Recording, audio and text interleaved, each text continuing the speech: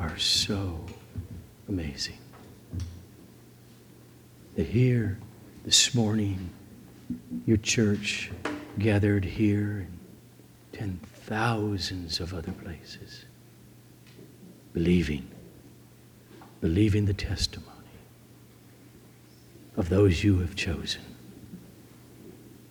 who declared, we have seen him, touched him. And down through the centuries we stand here. For Lord Jesus, you have since your resurrection ascended and intercede, and you have sent the very Spirit of God into our hearts, crying, Abba, Father. Oh, let that experience with eternal ramifications be true of every child and grown person in this room. Holy Spirit, continue upon our hearts, seeing and reveling in this glorious gospel this morning. Amen. You may be seated.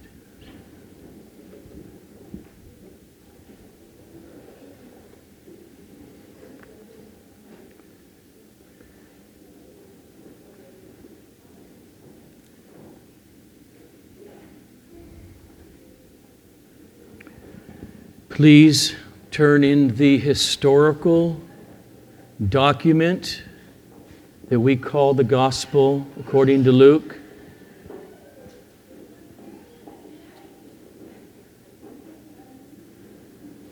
I will be reading from Luke chapter 24, verses 1 through 12.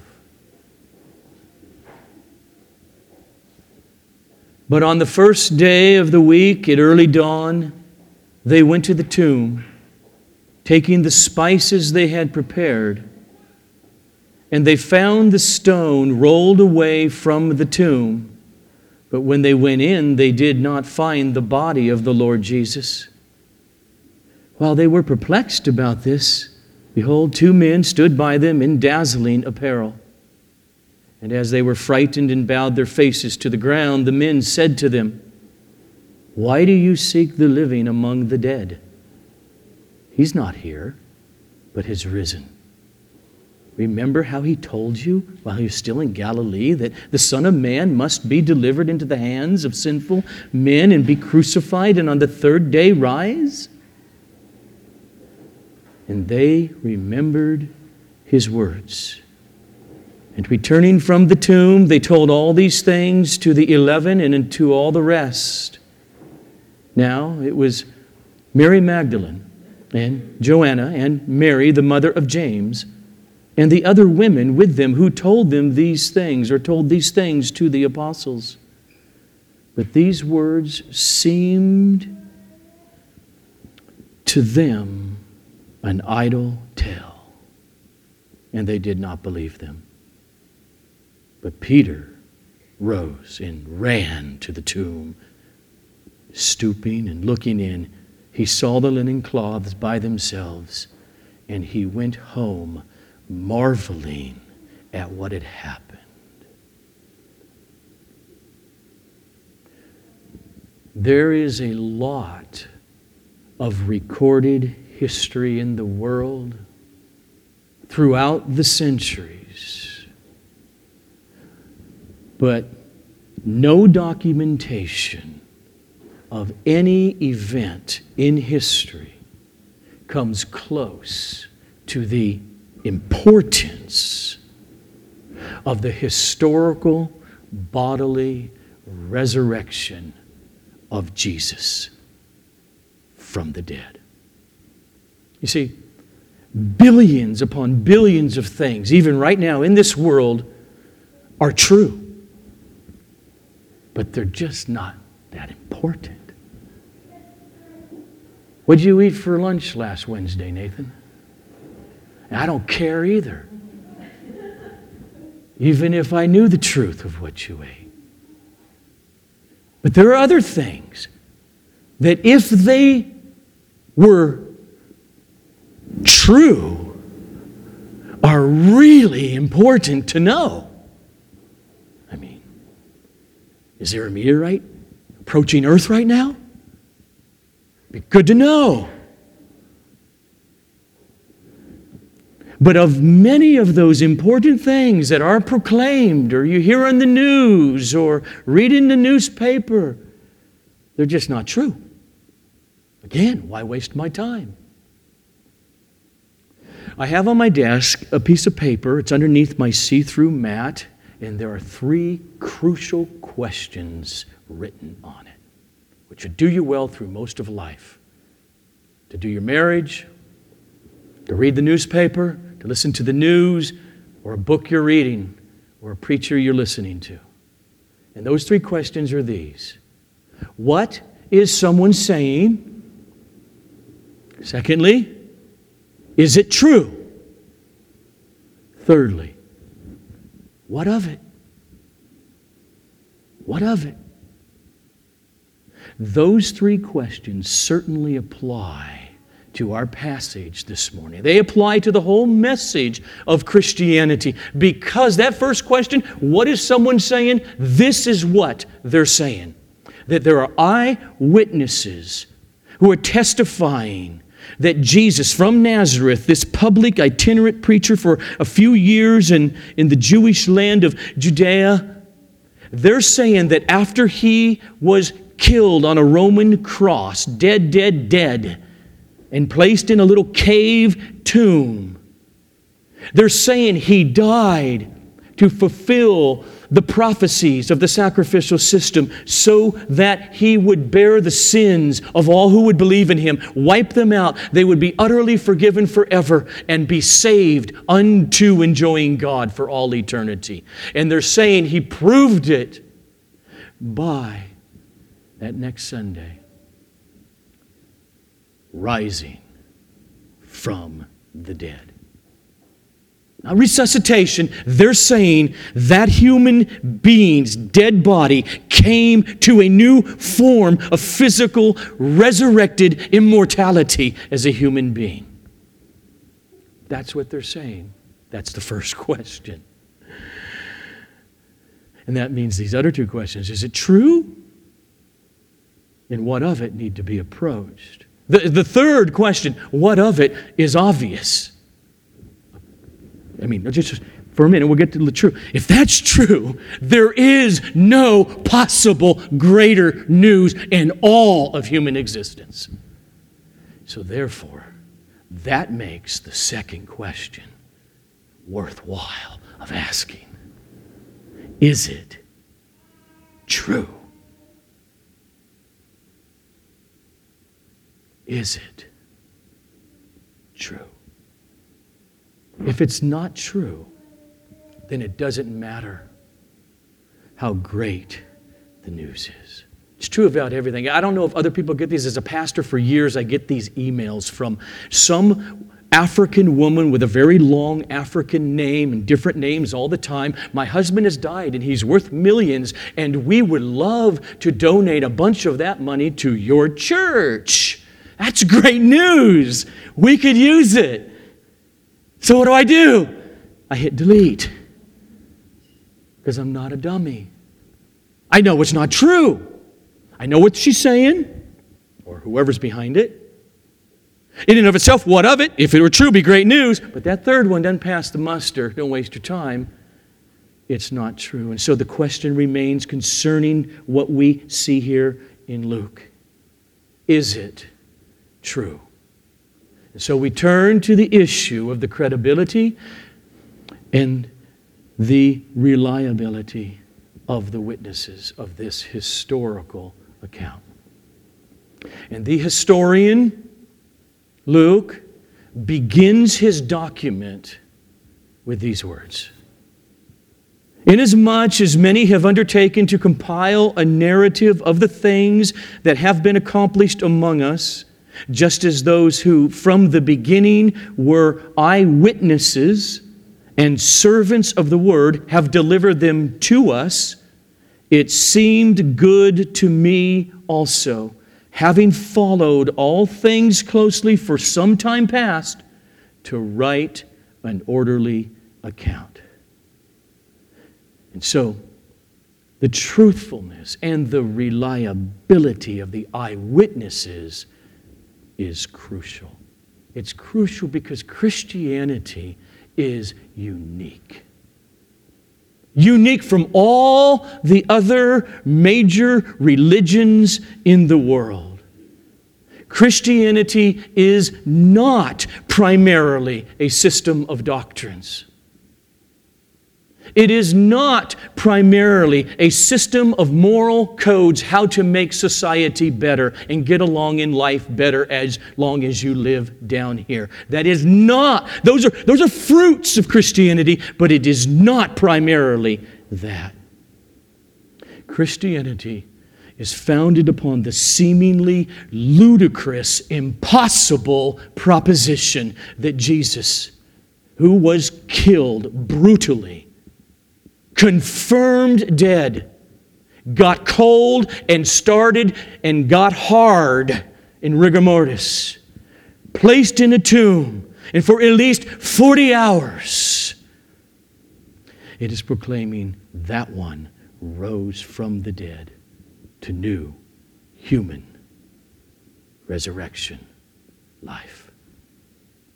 So let's go to this part of Luke's historical document, chapter 24.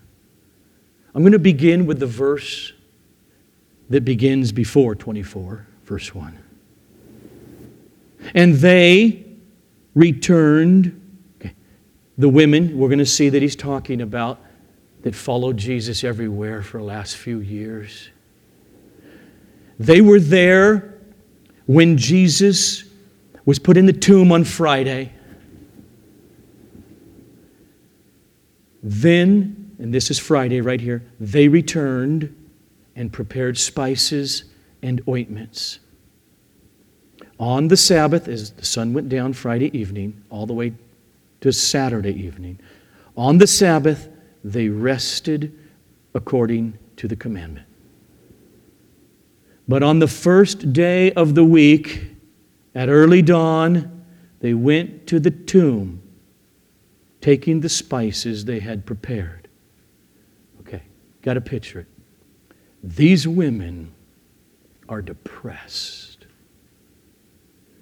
These women are grieving with no hope. And so as they journey through the streets of Jerusalem in the dark and go out that gate before dawn on early Sunday morning, all they are expecting when they get to that garden tomb is more crying and more grief as they anoint the body to try to keep the death smell down. That's it. If you go spend a couple $100 on flowers and go to the local funeral home, and when you get there, you don't expect an empty coffin. And if you did, none of us are going to go, wow, my loved one must have risen from the dead. Neither did they.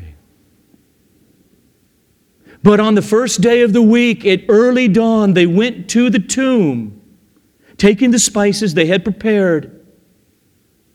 And they found the stone rolled away from the tomb.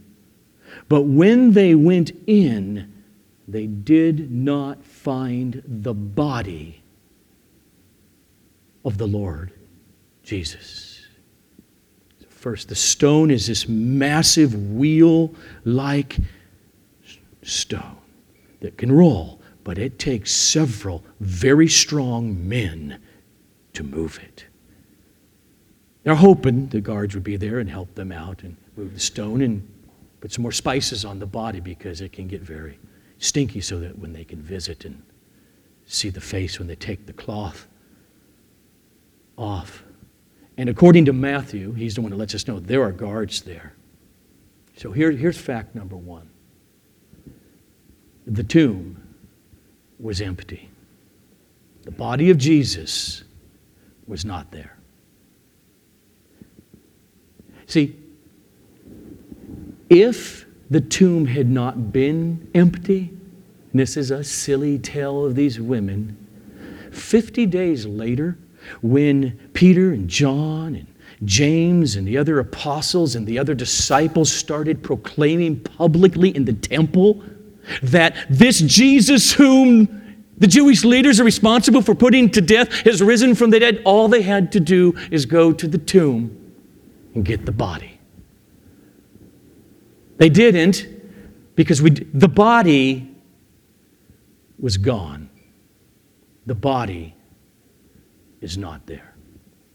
And all the different scenarios the critics bring up to say, okay, maybe the tomb got empty this way. Well, first of all, the guards who were there, they did it. They had no motive. And if you say bribery, they're going to say, yeah, that's enough money for me to risk my life and toy with the body by stealing it, which is a death sentence. To them, that doesn't work.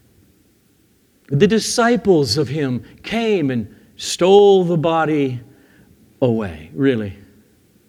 I mean, the Jewish leaders did try that one, and because the body was gone, the guards are very scared, and they bribed them to just say that's what happened. We're going to do everything. We're going to protect you. Okay, we'll protect you. But that Peter, the one who fled days earlier, all the disciples are hiding out. They are depressed and fearful and confused. And they decided within 40 hours, let's go pull off this grave robbery with Roman guards stationed right there. Doesn't work. Assume the impossible that they did that. Well, then the inconceivable would have happened for the next 30 or 40 years.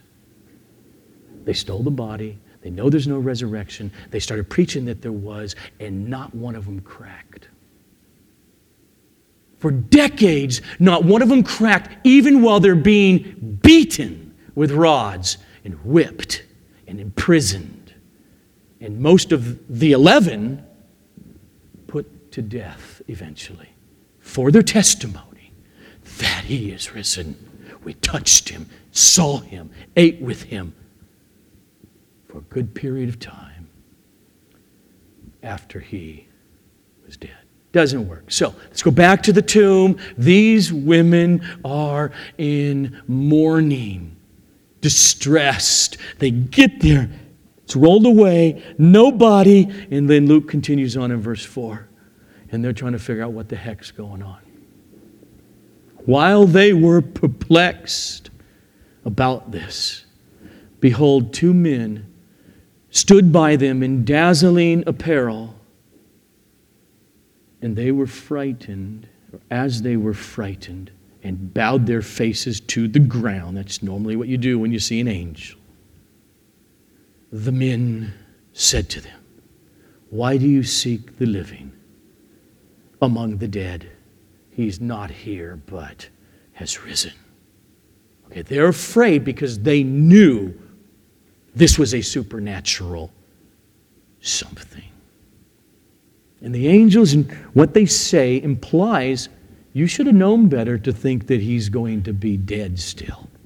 It just seems, okay, so they go on and they say this to him, "Remember how your Jesus told you while he was still in Galilee that the Son of Man must be delivered into the hands of sinful men and be crucified. On the third day, rise." Don't you remember? Verse 8. And they remembered his words. Like Luke 9:22, where we read, "And Jesus strictly charged and commanded them to tell this to no one, saying, the Son of Man must suffer many things and be rejected by the elders and the chief priests and scribes and be killed, and on the third day be raised." And he said it again and again, particularly in that long, months-long journey to Jerusalem. But the women, as they remembered, of course, oh yeah, he said a lot of things. And not only that, Jesus spoke in parables, he spoke in metaphors. And so as they're all journeying to Jerusalem, they're not taking him literally. There is no category to take what he's saying literally. In other words, as they're going to Jerusalem, they're not thinking, oh, okay, great, got it. You're going to die and rise. This is, okay, whoo, do you need us to help you get killed? I mean, this will be great. They're not thinking we're going there. He's going to die. That's going to be a bummer, but he's going to rise from the dead. And when's this thing going to happen? Can't wait. That's not what any of them are really thinking, though he said it again and again. But now, on this Sunday morning, these women watched him be slowly tortured to death. Watched him taken down from the cross. Followed to the tomb, being cleaned and some spices and wrapped, mummy-like in grave clothes. Then they went home and prepared spices. And at least 36 hours later then, they go back to the tomb. It's empty. And two creatures scare the bejeebies out of them and tell them he has risen from the dead. Look at verses 8 and 9. And they remembered his words, and their eyes are open. And returning from the tomb, they told all these things to the 11 and to the rest of the disciples. But before they got back into Jerusalem to where the 11 and the other disciples are hiding out, Matthew tells us something else transpired between that. It says it this way. So they departed quickly from the tomb with fear and great joy and ran to tell his disciples. And behold, Jesus met them and said, "Hi." And they came up and they took hold of his feet and they worshiped him. And then Jesus said to them, "Don't be afraid." Women were the first to see the risen Jesus. In the beginning, God created man, male and female. He created them. The female, as a female, is beautiful. The male, as a male, is beautiful. They are made in the image of God. They are equal in their humanity, and they are utterly distinct as male and female. And these, at least 5, maybe 8, maybe 10, we don't know how many women that he's referring to. At least 5. These females were the first to see the resurrected Jesus. And it's recorded that way, which is really strong evidence of the careful recording of what actually transpired. Because women in first century Judaism were not even allowed to testify. They weren't qualified as witnesses. So if they're making up an account, let's make up an account. Oh, by the way, let's have the first witnesses be women. Read on. So now it was Mary Magdalene and Joanna and Mary, the mother of James, and the other women with them, who told these things to the apostles.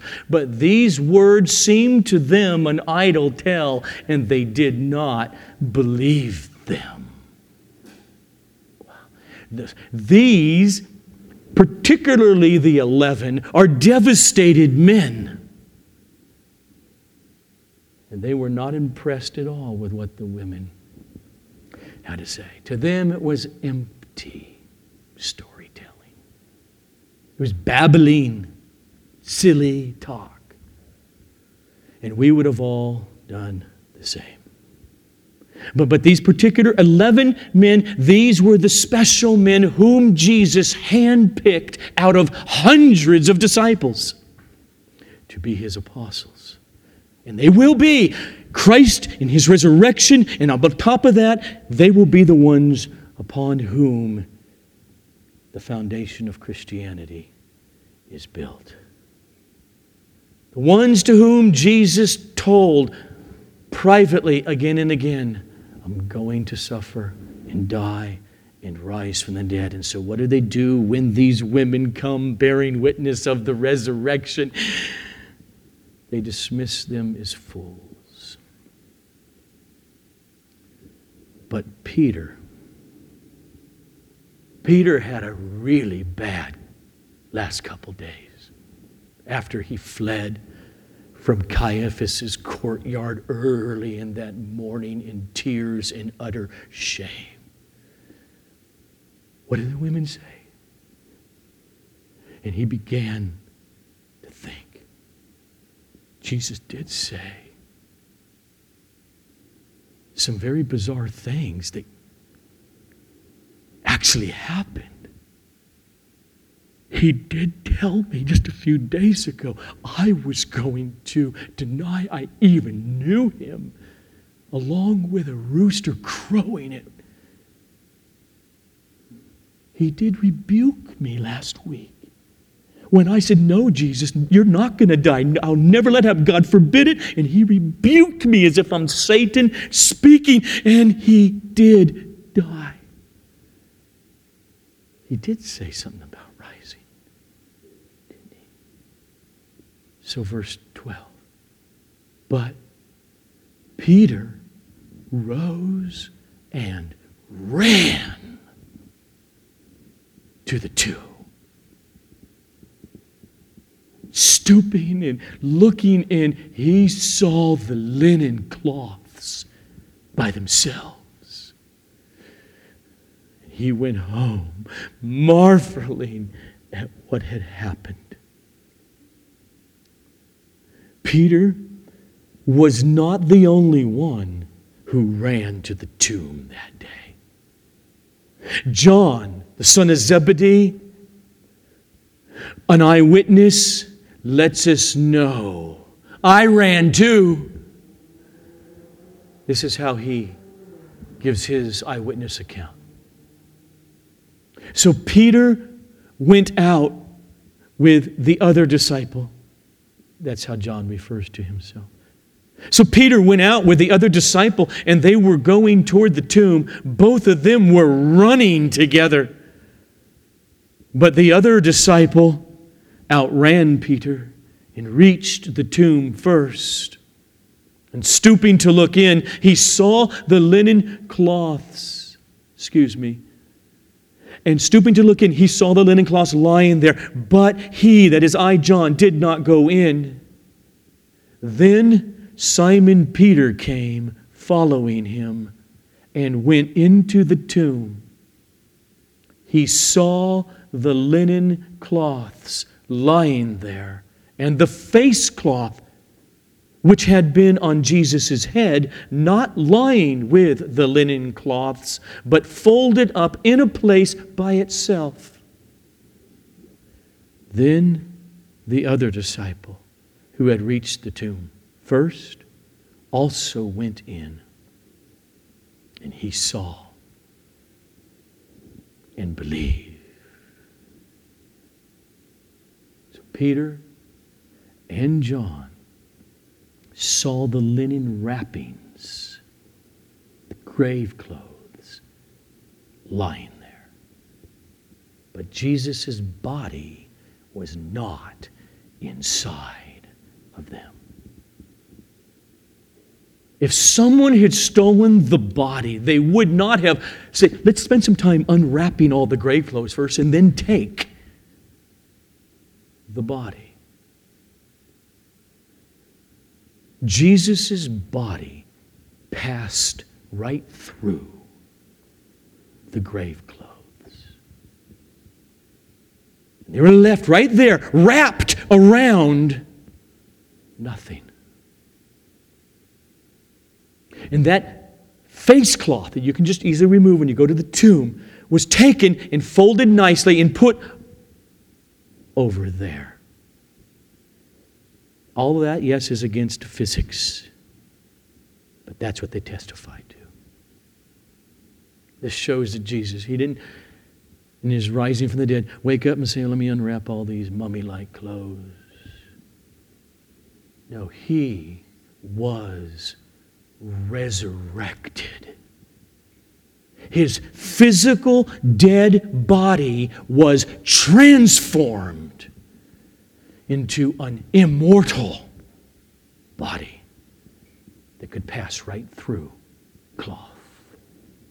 And over the next 6 weeks, Jesus will make many appearances to the 11, to the women, and to many other disciples. They will be in a room, no door will open, and all of a sudden He will be there, and He will teach them, and He will talk with them. And then He's gone again. And He'll eat fish with them. He will say, as He does later that evening, Thomas isn't there, that's like 8 days later, He's going to say, touch me. Not just a ghost. It's human resurrection life. The Apostle Paul describes Jesus' resurrected body this way. And by the way, he's also describing your future resurrection body if you belong to Jesus. But in fact, Christ has been raised from the dead, the first of many more to come. The first fruits of those who have fallen asleep. But someone will ask, how are the dead raised? With what kind of a body do they come? You foolish person. What you sow does not come to life unless it dies. So it is with the resurrection of the dead. What is sown is perishable. What is raised is imperishable, can never perish again. It is sown in dishonor, it is raised in glory. It's sown in weakness, it is raised in power. That's what they were encountering. And there is no way to explain how these men who were utterly transformed from cowardly, fearful, depressed, confused men into bold witnesses who were ready to die for their testimony of the resurrection of Jesus. There's no way to explain it, except for the fact that they did sit down with. They did eat with. They did talk to on numerous occasions with this once dead Jesus. And so they exploded into public proclamation, as it began on the day of Pentecost, where Peter says, "Men of Israel, hear these words.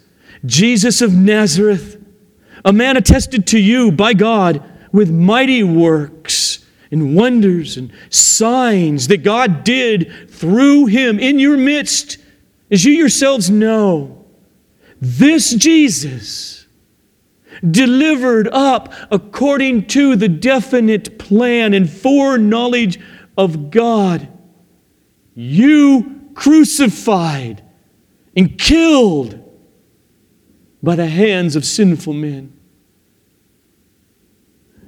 God raised Him up, loosing the pangs of death, because it was not possible for Him to be held by death. Jesus' resurrection, it confirms everything He said and everything He did. It confirms that He did come to give His life as a ransom for many.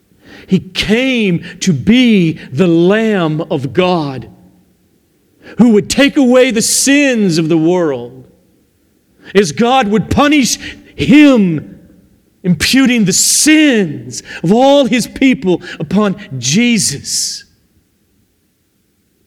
And thus, penalty paid in full.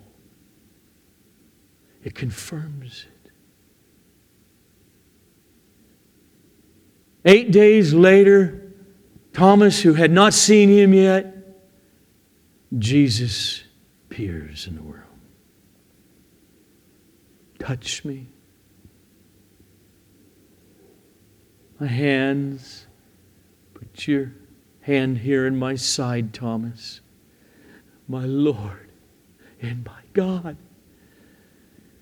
Yes, Thomas. Yes. And you've believed because you have seen me. Blessed are all of those who have not seen and yet believe. And so decades later, the Apostle Paul will write to a bunch of these believers way off in the capital of the Roman Empire, in Rome. And he will write saying this to them, as he says to every person in this room. If you confess with your mouth that Jesus is Lord, and you believe in your heart that God raised Him from the dead, you will be saved.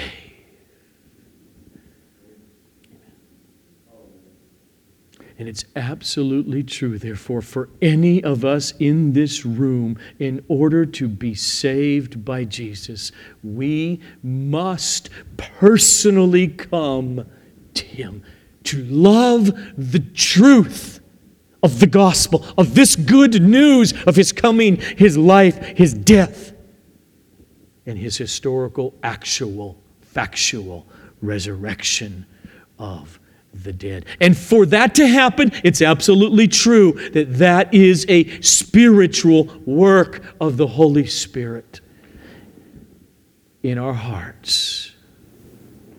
Yes. It is subjective.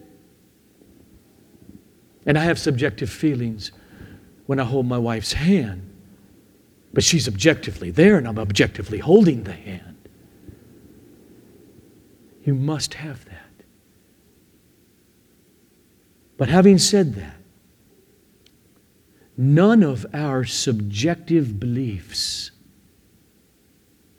none of our subjective feelings about Jesus make the gospel true. I can believe that the moon is made of cheese, but it doesn't make it so. And we know now, well, some of you might not believe it, but I hope there's none of you in here, but we have gone to the moon, and it's dirt. It's not cheese. And so Jesus was either raised from the dead to new human immortality or not. Period. And so remember where we began this sermon with the three questions. What is someone saying? Is it true? And what of it? What is being said is clear. Christ is risen. And faith in that Jesus is the only way to salvation from the guilt of our sin unto our own resurrected life promise someday to enjoy God forever. That's what's being said. Okay, what of that? It doesn't get any better or more important than that. And therefore, the most crucial question is it true? And I've tried to show, absolutely. The tomb was and remains empty. Mary and Joanna and a number of other women that day were encountered by the Lord Jesus, and they grabbed physical feet. And his apostles and many others over a period of 6 weeks were encountered by the resurrected Lord Jesus. And so the Apostle Paul, he sums up the core and the foundation of Christianity. I'm going to pause for a moment. Why? There are people who love Bible, who call religion, if it works and makes for temporal life down here in our villages and society better, then that's what religion's really for. Dennis Prager just came out with his new so-called commentary, we'll see how he does that, of Exodus. That's where he's coming from in doing it. There'll be some helpful things. I like Dennis. Some of you know because right now there's a very popular name in our culture right now, particularly with conservatives, named Jordan Peterson, who I watch videos of. He's got a lot of good things to say. I read his new book. But see, for him, he uses Bible stories all the time. He loves the myths because they teach humanity something. But when you do, you listen very carefully. The difference is, he's not a believer. He doesn't believe what I just said. Glean from what's true in the world. Be careful how you do it. Back to Paul. He sums up what the core of Christianity really is this way. For I delivered to you as of first importance what I also received, that Christ died for our sins in fulfillment of the Scriptures, that He was buried, and that He was raised on the third day in fulfillment of the Scriptures, and that He appeared to Peter, then to the 12. Then He appeared to more than 500 brothers at one time, most of whom, as I write, are still alive, though some have fallen asleep. And then He appeared to His brother James. And then to all of the apostles. Last of all, as to one untimely born, He appeared also to me. Jesus is risen. He is risen truly. He is risen indeed. And after He ascended, His apostles and His disciples and the men and the women they remembered. They remembered the Last Supper. And what he said when he took the bread and broke it and handed it to them and they each had a piece. And he said, "Take it, for this is my body, which will be given for you." And he took the cup also after the meal. And he said, "Take and drink, for this is my blood." It's the blood of the new covenant. And as they remember that, post-resurrection, it is a joyous experience in that He, our resurrected Savior, suffered and died for my sin in my place, conquered death for me forever, and for all who would believe. And so as we're singing, all of us baptized believers will be taking of the bread and the cup and holding, and we will pray over this together as our Savior who is ascended will be interceding for us. Oh, Father, you are so good in the gift of your Son, as Paul tells us. You did not hold him back, but you gave him up. You gave him to become human, and you gave him up on the cross, and you poured out your wrath upon him, which was toward us. And death couldn't hold him, for he was sinless. He was and is God manifested in the flesh. And you defeated and conquered death. And it's so precious to us as we are all on this side of death, which lay before every one of us. But our hope is sure, for Jesus is risen indeed. Amen.